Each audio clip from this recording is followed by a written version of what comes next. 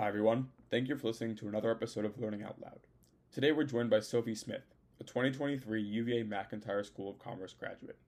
Marley and I saw Sophie's presentation at a UVA entrepreneurship event this spring, where she received a $300,000 investment from the university for her company, College Contact.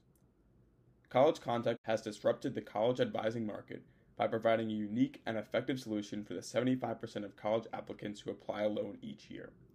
Since its founding in 2020, College Contact has assisted over 1,500 students, achieving an 86% placement rate for their top choice schools. Currently, they have 16 college students on the platform, and an additional 50 will be onboarded from a pool of over 200 student applicants in the next month. The platform's marketing videos have gained significant traction, with an audience of 13.3 million viewers worldwide. We spoke to Sophie about her time at UVA and how she leveraged her connections with the university, especially over the past year, to put herself in a position where she is now pursuing College Contact full-time. Enjoy. Learning Out Loud is excited to announce that we're forming a partnership with College Contact. College Contact is a technology platform that connects high school students with college undergraduates for affordable and accessible college admissions advising. In short, your student gets to meet with a current college student at their favorite university.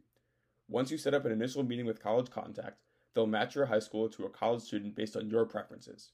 This college student will mentor and advise your high schooler through the entire process, from forming a college list to brainstorming, writing, and editing college essays to applying for scholarships and financial aid. The best part? It's extremely affordable, with hourly sessions starting at just $60 an hour with our 20% off discount code LEARNINGOUTLOUD. Okay, so just to get started, if you want to give a 5-minute overview of how you got to UVA, how you started College Contact, where that's brought you now, and then what your plans are for the next couple of years moving forward, that'd be awesome. Yeah, of course. So I grew up in Jupiter, Florida. Both my parents grew up there. I had a set of grandparents that grew up there. So pretty Floridian native, Floridian native family. My dad went to McIntyre and graduated in 1995. But growing up, he wasn't super he didn't push me towards any one school.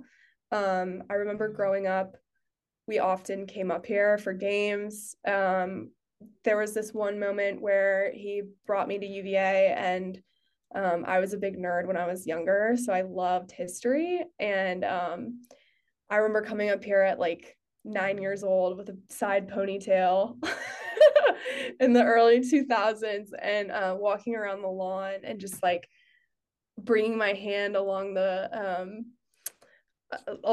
like lawn rooms and things like that, and just being in complete awe of UVA overall. I just thought it was so cool that a university could be founded by a founding father at the time. It just blew my mind that, the things I was learning in a textbook were real life.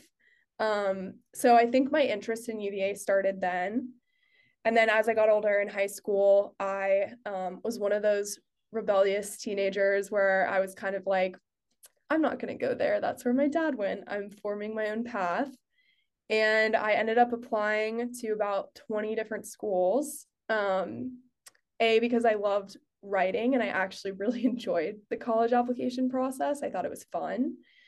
But B, because I was really challenging myself and I was interested in where I could end up. But I think in the back of my head, I always knew that I wanted UVA. I just didn't really want to say it out loud. I think because I was scared I wouldn't be able to be there in that lawn as a student. So when the moment came when I actually got in, and it's a funny story with that too, like I said, I applied to about 20 schools, and the timeline of how I heard back from those schools was really interesting. We had, it was like, and you guys are familiar with this, it's back to back. You kind of get them all at once. And UVA was the last decision that I had in my inbox. And I was actually on a family vacation at the time. And I opened it in front of my entire family. And that was the last decision. And I just knew we were kind of holding out for UVA. And in that moment, I knew I was going to UVA. So that's how I ended up at UVA. When I got to UVA, I think it was overwhelming coming from out of state. I didn't know anyone there. I obviously had only been there a few times, and that was when I was younger. So my memories of it were very much in the clouds. And now I was actually a student on campus with a backpack. So it was a lot different than I think I had imagined when I was younger. And that ended up being for the better, actually. I quickly like made a lot of friends. I put myself out there right from the start. I tried out for like tour guides, got into tour guides right off the bat, joined a lot of clubs.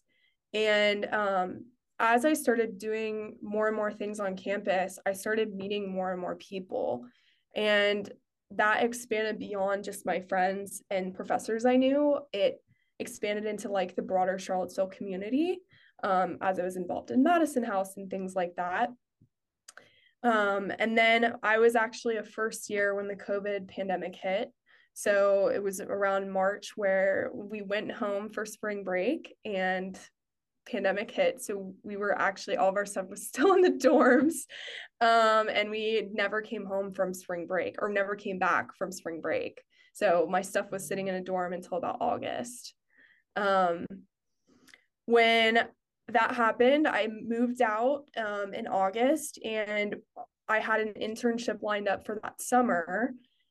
And unfortunately, it got canceled because of COVID. So at the time, I was living with a friend in New York over the summer, and I am a doer. So I had made a lot of connections in my first year, like I explained. And two of those connections were actually professors at UVA who were piloting a program called the EOLO Fellowship. And basically, what it was they were looking for students who were interested in learning more about venture capital and entrepreneurship. And being me, I begged my dad to sign me up for the program. It was like $1,000 investment. And that, he still jokes, was the best $1,000 investment he made, because the learnings I took from that program actually helped me start College Contact and build it to what it was today. So over the summer, I started taking that program. And then simultaneously, because that wasn't enough things for me to do, I also signed up for an internship, which at the time it was a fourth year or third year who started it, a student at UVA. It was another ed tech startup. And what she was trying to do was level the playing field for elementary and middle school students who were struggling with the transition to online learning. So I joined on as a data analyst. So it was kind of like I was an intern, a first year intern for a third year UVA student. And one of the tasks we had over the summer was get high school students to sign up for our summer program. And I didn't know a lot of high school students. I had my sister's friends who were in high school, but I really didn't want to do that task. I wanted to do more of the data entry. So I decided that how I was going to fulfill that task was I was going to post a video on TikTok. And this was when TikTok was starting to get more popular. People were bored over the pandemic. And I posted on my personal account. I think I probably had like 80 followers as like my friends. And I remember posting it. It was like a really silly video of me just saying, sign up for this high school summer internship program if you're bored. And I went to bed that night and woke up, and that's when my whole world changed. We had, I think there was like 300,000 views, over 100,000 comments. And what actually ended up happening was I saw that, and first of all, I was blown away. I never imagined that that could have happened. But the next thing that happened was the founder called me, and she was like, "What did you do?" And I was like, "What do you mean?" And she kind of said, "Well, we got 800 applicants overnight." They were looking to do like a 20-person program. And so she was like, "We have to shut down the application. Like, you just maxed it out in one night." And so then they had to rethink the whole thing, and they opened up a new program and all that. And being me, I was doing the ELO fellowship and this at the same time, but I'm very scrappy and I like to look into what's working and what isn't. And the fact that that blew up really intrigued me. And so I posted another video right after that. And I had noticed that in the comments, a lot of the students were asking, does this program talk about how to get into college? And then people would create conversations. Yeah, I'm struggling a lot. I don't know how to write an essay. No one will help me, things like that. And I've always been a really strong writer. And so I was curious and I started looking up things about the college application process. I knew I applied to 20 schools and loved it. And I thought maybe I can help a few of these kids out and make some extra money this summer. So I ended up piloting a whole new video and put that out and said, hey, if anyone wants help, I'm happy to help. I'm not doing much this summer. I put a link in the bio. If you want to just fill it out, I'll get back to you. I'll charge like $50 an hour or something, really cheap. It might have even been cheaper than that. And again, almost overnight, I think in a period of a month, we had 300 kids fill it out asking for help. And then over a period of a few months, it was over 800. So I quickly realized, yeah, this isn't going to work. I don't have enough hours in the day to handle this. And then from there, I created a website and made it more formal, made it easier for students to book with me, started accepting payments, and ended up actually quitting the internship with the student ed tech group because I didn't have enough time. But yeah, I can stop there. I kind of went through a lot, but yeah, that was the initial process of how everything started, kind of came to be. Yeah. Yeah, that's a great synopsis. So starting off with the kids that you were helping out fill out their applications, were you helping out with any particular part of the process, or just kind of start to finish, you would work with the student for X number of hours and walk them through the whole thing? Yeah, great question. So when you're first starting, like you don't really know what you're doing, right? And honestly, that's the case for most people throughout their entire journey of starting a company. It's a lot of just pretending, right? Just figuring it out as you go. So when I first put up the website and kept posting more videos, I was more doing customer discovery at that point, and I didn't even know what that term means. Now I'm understanding how this all fits into like an entrepreneurship class or an entrepreneurship curriculum, but at the time I was just doing what made sense. And the big thing for me was just listening to the kids when they got on the phone call. Like, how can I help you? What are you going through? Are you stressed out? What are you most stressed about? What would make this phone call most worth it for you and most worth the dollars you put into this phone call? And from there, I would just help them with whatever they needed throughout the process. And if there was something that at the time I wasn't familiar with or didn't know, I would say, I'm going to email you right after this and get back to you with your question on that. And that's kind of how it first started. And then as I kept doing them, because I had a lot of clients building up, I started getting better and better at realizing, okay, it seems like 90% of the students want help with the essay. And that's my strongest component. So how can I create a standardized, scalable way of helping them through the essay? And that's how I started creating templates and things like that, process. And then from there, started hiring friends to, train them and have them join me in the company building process. But yeah, at first it was a lot of just back and forth, like, does this price make sense to you? I'm a college student. I'm not really a formal college counselor. How can I help you? It's like the empathy piece and just listening and learning from there, trial and error. That's how it kind of started. Yeah. Could you talk a little bit more about how you've been able to do this while being in school? I know at the very beginning it was during COVID, so that obviously gave you more time, but obviously you've had a lot of success with the amount of people that you've been able to help and all the funding that you've gotten. It's like super impressive, obviously, while still being in school. Yeah, that's a great question. So, It's interesting because as you know, I studied at McIntyre. So my second year, I went into the business school at UVA, and a lot of the things I was learning became almost like supplemental to me building the business. It almost became like the business was my live business textbook or case. So things that were happening after I got out of the classroom were like euphoric moments when I got back in the classroom, because I realized the things that I was learning were the things I was having to execute when I went home. So I think that helped a lot in the sense that it didn't always feel like I was trying to manage my time between class and building the business, because I was taking my homework and applying it to the business. Um, but in that sense, it is difficult because there were a lot of social things that I wanted to stay involved in. There were other clubs I was involved in.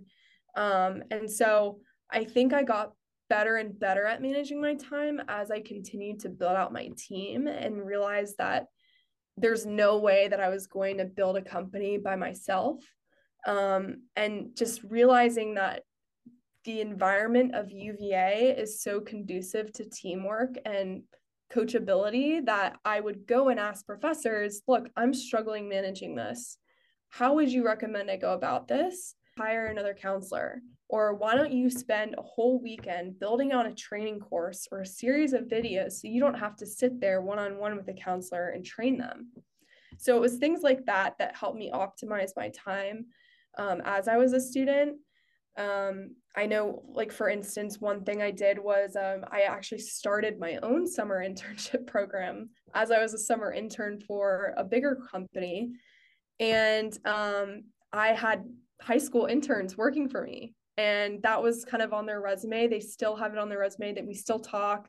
And I kind of created ahead of time a whole schedule of events. This is when you're presenting this to me. These are your daily activities and things like that, so that I could still go and live my life and do things I wanted to do. But the business was still operating like as I slept or as I was doing this and that. So I think it is about managing your time efficiently and, setting a calendar and things like that. But it's also about realizing that you have to be humble enough to understand that you can't do it all yourself. And there's people out there that are willing to help you. It's just realizing what's the best use of your time for training these people and then gaining advice from mentors and advisors and things like that. Yeah, that's a really good point. I keep thinking and saying over and over too, like, I need to make sure that I'm using my resources at UVA. Like, there's only, I mean, I know I'll have them once I graduate too, but like, I'm only there for 2 more years. I need to make sure I'm using them. So well, yes. Some of those classes you took that you think like really did apply to like your real business? Yeah, great question. So at McIntyre, one of the things you do in your third year, and it's pretty intensive, is the ICE program. So I believe ICE stands for Intensive Core Experience or something like that. And what happens is you go through a series of business cases and business scenarios where you're presenting to people live.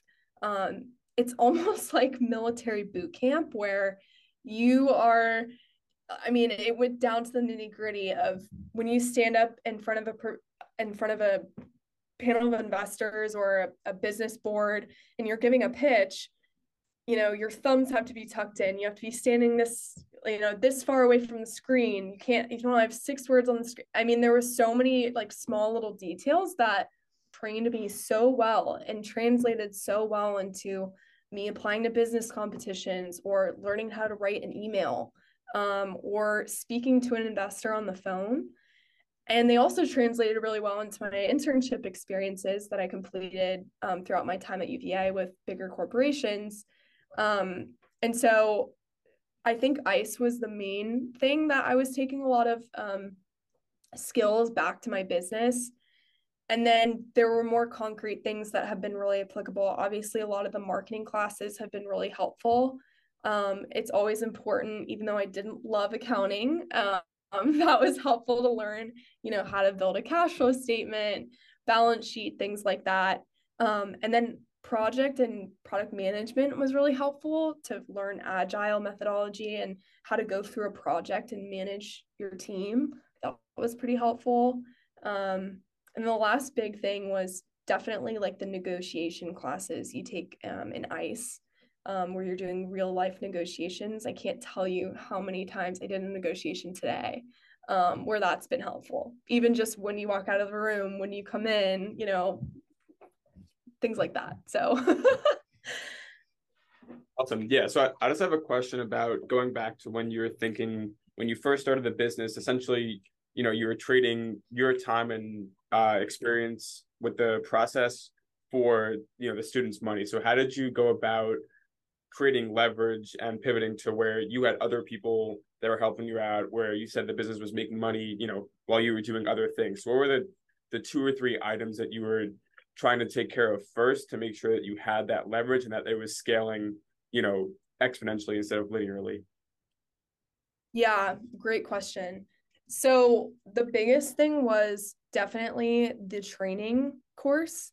So one of the biggest time, I guess, consumers for a business owner is hiring and training employees so that you can feel okay like leaving the office or doing something else, and you're not worried about your business tanking because maybe you didn't hire the right person or they're not adequate or competent enough to do the job.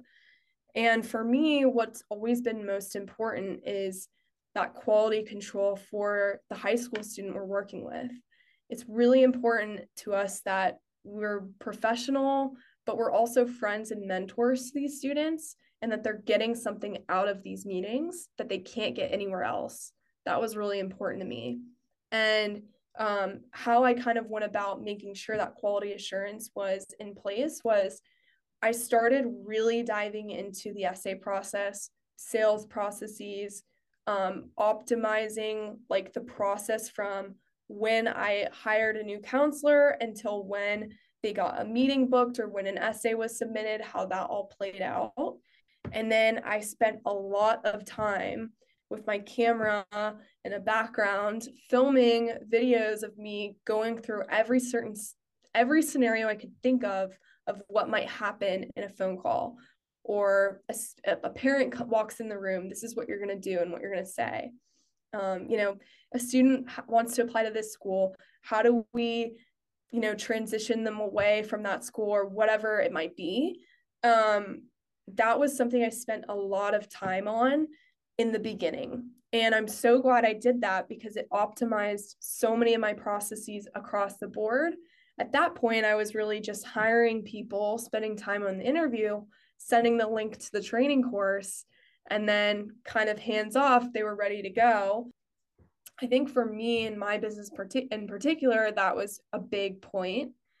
The second point I would say happened more recently, and that was the adoption of more technology into the platform. So up until about, I would say, maybe 6 months ago, I really saw College Contact as more of just like a college counseling services company. And as of recent, we've transitioned more into an ed technology company. We're really just the platform, and we're the two-sided market where college students can earn extra income and high school students can come and meet with their mentor match. And so that switch and that focus from the services side to more of the technology build out has really, really allowed us to scale pretty fast. We tripled the team size. Now we have salaried employees. It's just kind of grown a lot faster. And one thing we did in particular to optimize that process was we integrated a matching quiz on the homepage of our website. So students could themselves find their perfect match by going through a series of quick questions and getting matched to a counselor in seconds that met all their profile needs. So those are the 2 big levers I would say that come to the top of mind. Yeah, awesome. That was a great answer. So thank you. So how did that switch happen where you went from providing the service to the two-sided market? Was that something that you had thought about for a while, or was that kind of you know, the opportunity presented itself? Yeah, so this is a funny thing. when I first started College Contact, it happened as an accident, kind of like I explained. I wasn't someone who saw a problem and wanted to solve it and be an entrepreneur. It just kind of the opportunity materialized for me. And then as I continued on through college, I really only saw it as a fun side hustle.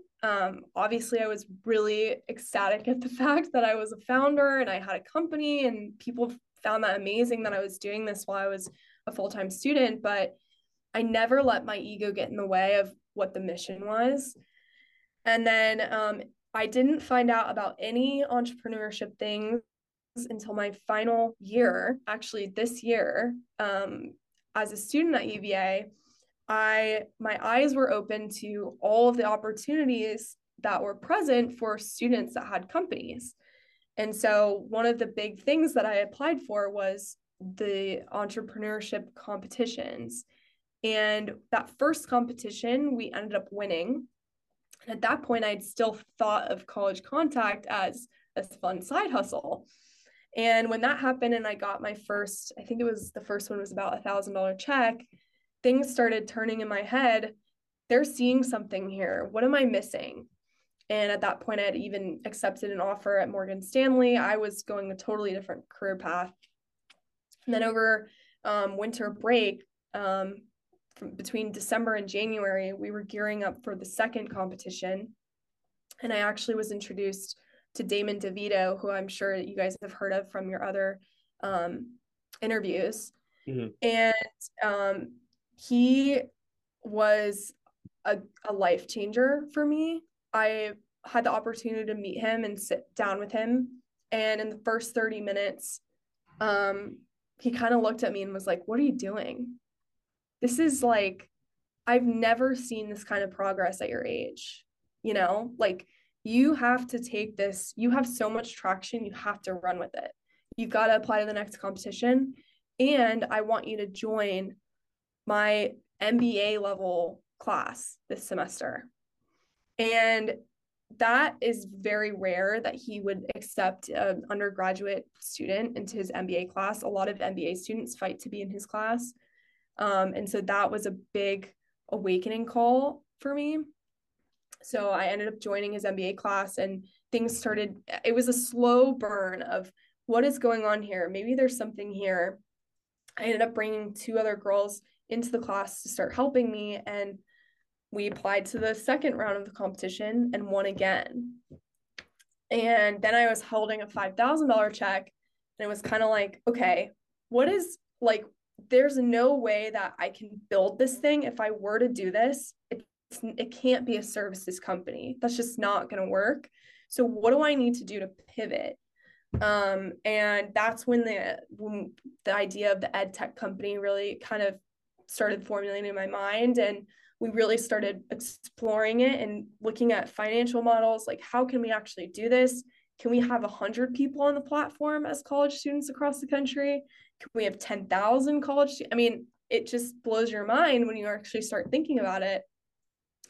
And all through the semester, things just kept happening one after one, where it's almost like the universe kept telling me, you need to listen to what the students are saying. You need to listen to your customers. Like, Sophie, wake up. You need to listen. There's something here. And then the biggest wake up call was obviously the final stage of the E-Cup competition, which was the most difficult round. We're competing for a $20,000 check, and there's about 80 applicants. They boil it down to 10 finalists. You do a whole interview process that takes about a day. Then you have to go on stage with those 10 finalists and pitch in front of a huge live audience. And we ended up winning the whole thing. So I was like, okay, well, now we have $20,000. Like, I think this is the final sign that I have to do this and run with it. So that's kind of how that mindset shift changed. It was definitely a slower burn for me, but I've always had this intense entrepreneurial drive within me. So it was almost a no-brainer. I think it was just what was setting me back was, is this the company? And I guess I should have seen it sooner, that the traction just speaks for itself. That's really, really awesome. Like a very cool story. Would you say that you decided to decline the offer from Morgan Stanley like during this time with the traction, or how did that decision-making process work? Yeah, great question. So we won the E-Cup, and then after that, we had a few other big moments. We were getting invited to all these events.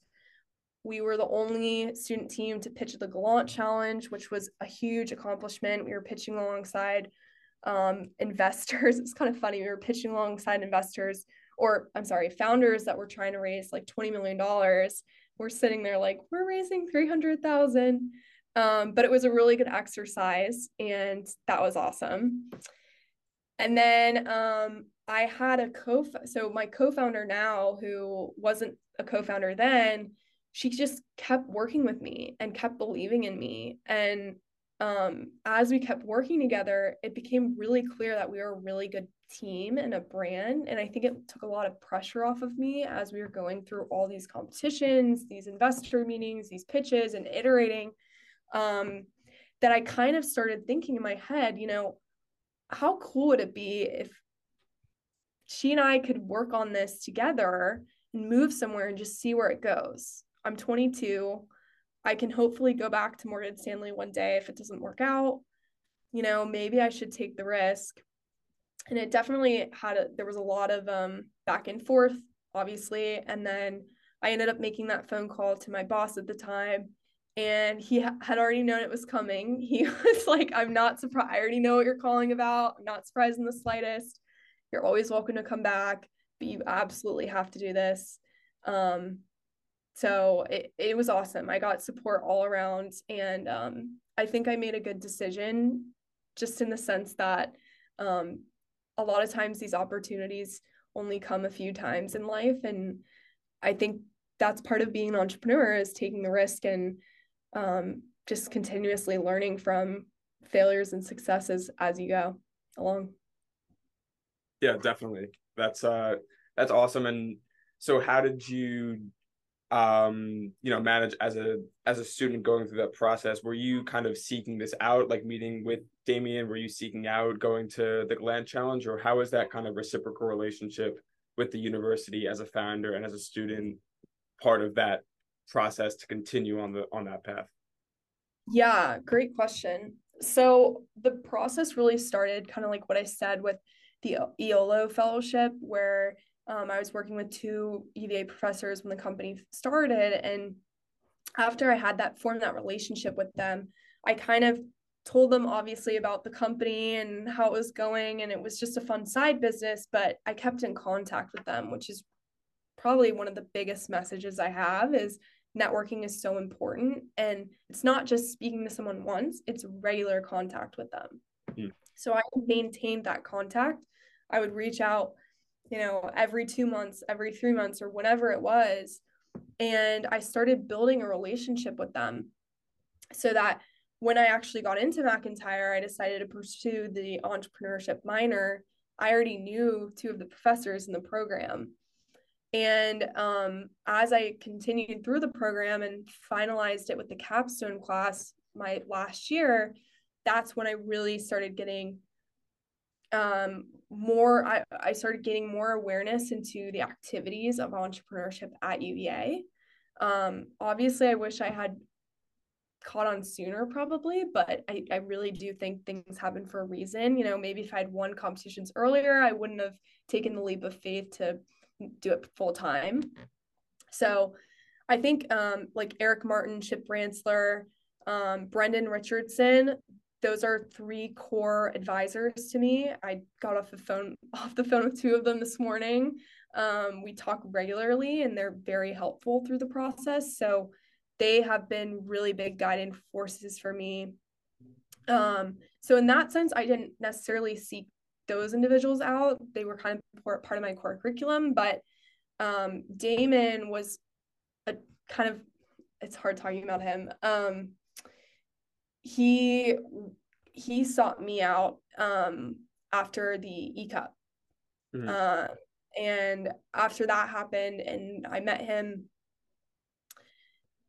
I think a lot of the success is him, that we've had since he passed in January, has been him just guiding us through a lot of this. I mean, Leah and I, my co-founder, and I have a practice of meditating or praying before all of our competitions, all of our investor meetings, and we always send a little note up to Damon. And so I think knowing that he's still with us and helping us through every facet of it is really comforting and helpful. Yeah. Thank you for sharing it with us. We appreciate that. Yeah, you've definitely not been the first one to mention him, so he clearly has had a very big impact on everything related to entrepreneurship at UVA. He would have loved what you guys are doing. So watching. He knows you guys are, he's cheering you on. So I guess, can you talk a little bit more about, so what's next? So you didn't accept the offer at Morgan Stanley. What are you about to be doing now? Yeah, great question. So things have been really hectic actually since in the past 72 hours. We've been pitching to investors, and we have one investor interested for a pretty substantial amount. So we got a phone call on Thursday. And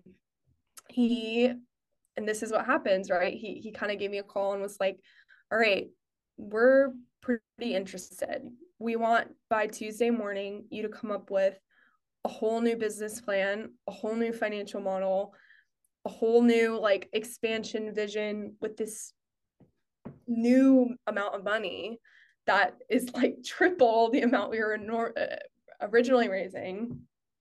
And I want you to come with it all within the next 72 hours. So what we ended up doing was I got on the phone right away with our 2 employees that we had hired at the time, and flew them out in the next in the last, I guess, in the next 12 hours. And so they've actually been here sleeping on the couch since Friday. And we've been working nonstop. I look a little tired, I'm sure. But we've been up since 3. Got here again at 7. We have about a 42-page business memo that we're about to finalize, and the meeting's Tuesday morning, so that's exciting. Hopefully we can close the round, and that will be our first big capital raise, so we'll be able to expand pretty quickly. We have pretty lofty goals for the end of the year. We're aiming for about 7,400 students served by the end of December. We currently have about 50 college students as working for us, and that used to be like 8, so that was a big jump. And we're about to hire 3 more salaried full-time employees, which is craziness. Wow. We're about to move the business down to Austin, we believe, and we'll be participating in an accelerator down there for the next few months, and then probably set up the business full-time and have everyone come in person starting in January 2024. So just a lot of still trial and error, iteration, prayers and meditations, and hard work, and no sleep and ramen. Very exciting, and we definitely could have rescheduled. Yeah, seriously. Oh, no, it's okay. That's you got to know when obviously to reschedule, but there's certain things for me that are really important, and the big thing for me is helping other student entrepreneurs, so I couldn't cancel on you guys. No way. Yeah. It's a good brain break. So along those lines, what advice do you have for students in our position or similar to us, where we're kind of just starting out, and whether students are at UVA or not, but how do you recommend students go about building their business, utilizing the resources of the university, and getting to the next step like where you are now? Yeah. So the biggest thing, and like this is just the biggest thing I can tell you, and I've been telling a lot of people, is the difference between my form of entrepreneurship or the form of entrepreneurship of someone who maybe came about it by accident versus someone who is seeking to be an entrepreneur is that I feel like a lot of times when students come up with a problem or are coming up with a solution to a problem they see is happening in the world, which is so important, and a lot of those companies succeed and do really well, is you get stuck in what I like to call the clouds or playing entrepreneur, because it's really fun, right? It's fun to be a business owner. It's fun to have a team. It's fun to have an office. It's fun to have a schedule. It's fun to, X, Y, and Z. And you're always thinking about the next thing. Oh, what if we add this feature? What if we add this feature? But the problem with that a lot of times is you fail pretty quickly because you realize that you're focusing on the things that don't matter. Whereas I think the reason why we had so much traction right off the bat and I'm able to do this full time is I kind of just kept my head down and I focused on the customer and what is their problem. They're my boss, right? Like the customer is ultimately my boss. And so not getting caught in the clouds is so important. And that's kind of our co-founder motto. Like whenever one of us feels like we're getting in the clouds, we'll kind of nudge each other and be like, wait a minute, stay on the ground, because it's so easy to do. So that's probably my biggest message is just make sure that you're not thinking too far out too quickly, because it's really easy to be like, I have this big idea and now we need all this money because I need all these features or I need money to market. No, there's so much you can do with the laptop you have and Google. Like there are so many things you can do with a flyer or going in person and asking someone for something, right? Or getting on the phone and randomly cold calling someone.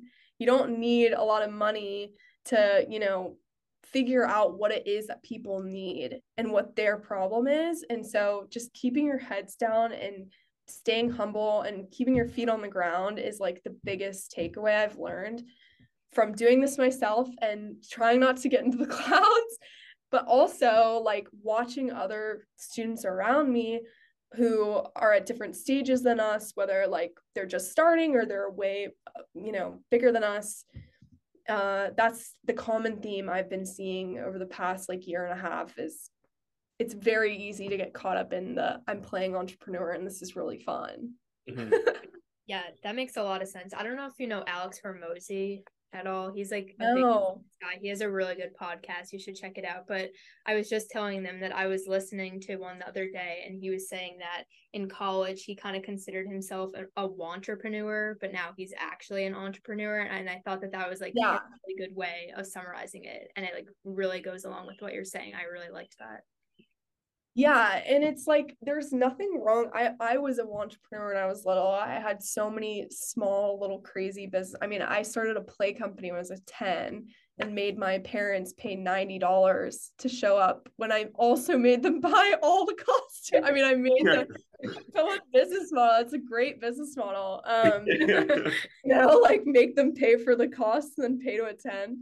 But I was totally like that. I wanted to be an entrepreneur so bad. And I think it's so funny now that like the company I ended up starting was never what I would have imagined I would have started, right? That wasn't my dream, but then when it started happening and I was making such a big impact on these students, it just became a no-brainer. And it was very easy to, I think, because we're such a social impact company, it is a little bit easier to stay feet on the ground because you're working with students that really need help.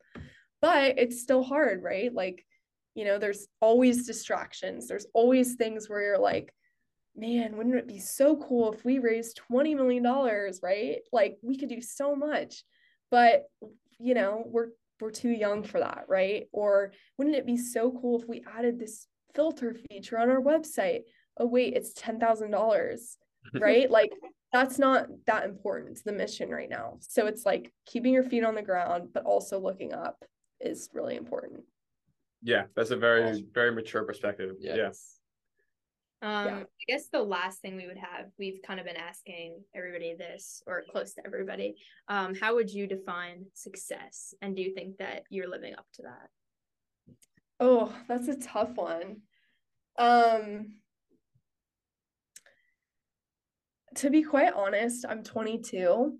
And so I really don't even know if I've seen like success in the sense of like what the world might think it is, right? Like I'm technically a volunteer for College Contact. We're living off savings, so it's definitely not financial success yet for us, at least for my co-founder and I. We're not paying ourselves yet.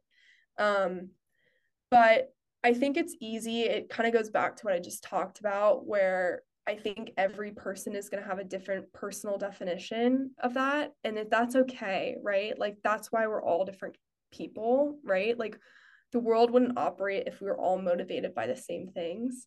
And that's another thing I've had to learn a lot about when building this company and hiring, especially hiring full-time employees, like realizing, okay, seems like this person's motivated by this. That's interesting. Seems like this person is motivated more by this.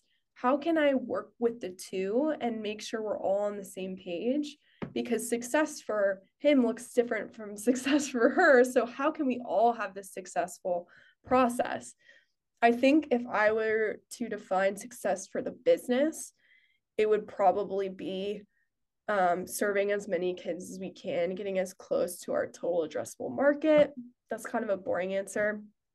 Success for me, honestly, getting to heaven, being a good person, being a good sister, hopefully a good mom one day.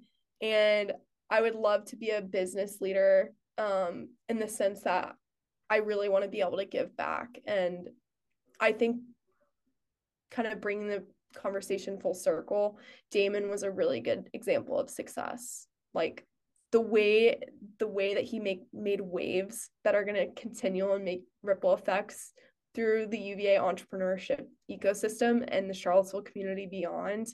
That to me is the embodiment of success. And if I were to be any person in the world, I would want to be someone like him, where I'm helping people like for the rest of my life. Yeah.